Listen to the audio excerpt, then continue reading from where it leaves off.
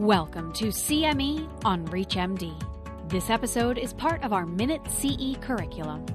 Prior to beginning the activity, please be sure to review the faculty and commercial support disclosure statements, as well as the learning objectives. This is CME on ReachMD, and I'm Dr. Sorana Segal-Maurer.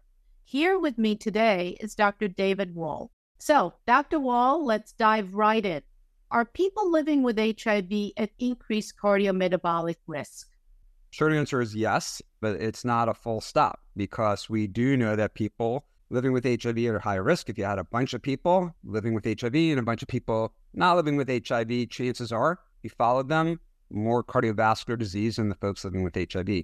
The more complicated issue is why. What is driving that?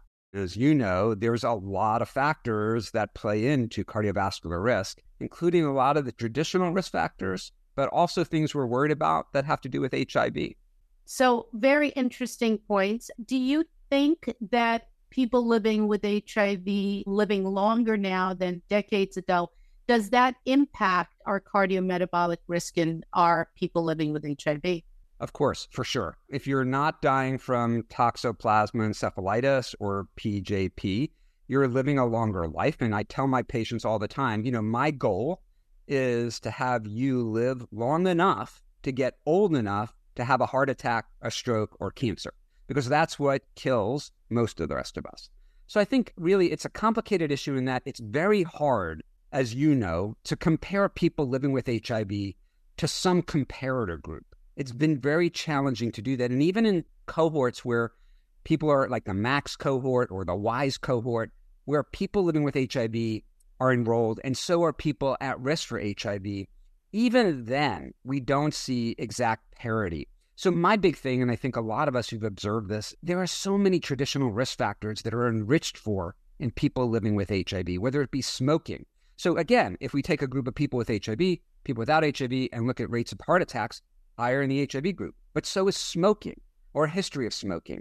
And not only that, but there's other risk factors that we have to really worry about that may be less obvious, like substance use. And we don't know the contribution of vaping or smoking marijuana or even crack cocaine or other types of cocaine. And there's a lot of data showing that some of the MIs that people are experiencing with HIV are disproportionately related to issues with demand and delivery and supply of blood. So it's not so much atherosclerosis, but maybe some of this more type 2 MI that may be facilitated by vasoconstrictors like cocaine or methamphetamine. So it's complicated. My feeling, to be honest, is that the vast majority of cardiovascular disease in people living with HIV is due to traditional risk factors and some of the traditional risk factors that we don't appreciate, like stress, poverty, food insecurity. We do know that adverse childhood experiences, we do know that these things also contribute to poor outcomes in people, including cardiovascular disease. So it's very hard to compare apples with apples, but that doesn't mean that there isn't something going on vis-a-vis inflammation with HIV or medications as well.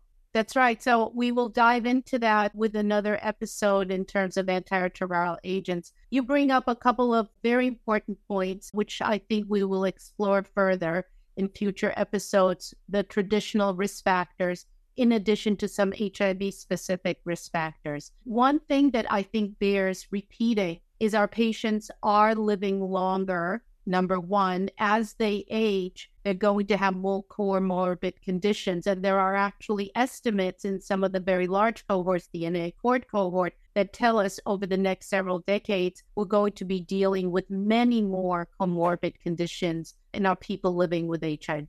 The other thing that you brought up, which is very stimulating to me, is that our HIV epidemic really intersects a number of other epidemics, certainly in the US, such as obesity and other cardiometabolic events. We will delve more into all of this with future episodes. For today, this has been a great bite-sized discussion, Dr. Wohl. More to be said. That's all our time, everyone. Thanks so much for listening. You've been listening to CME on ReachMD. This activity is provided by Prova Education and is part of our Minute CE curriculum.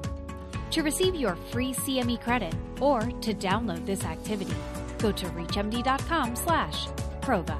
Thank you for listening.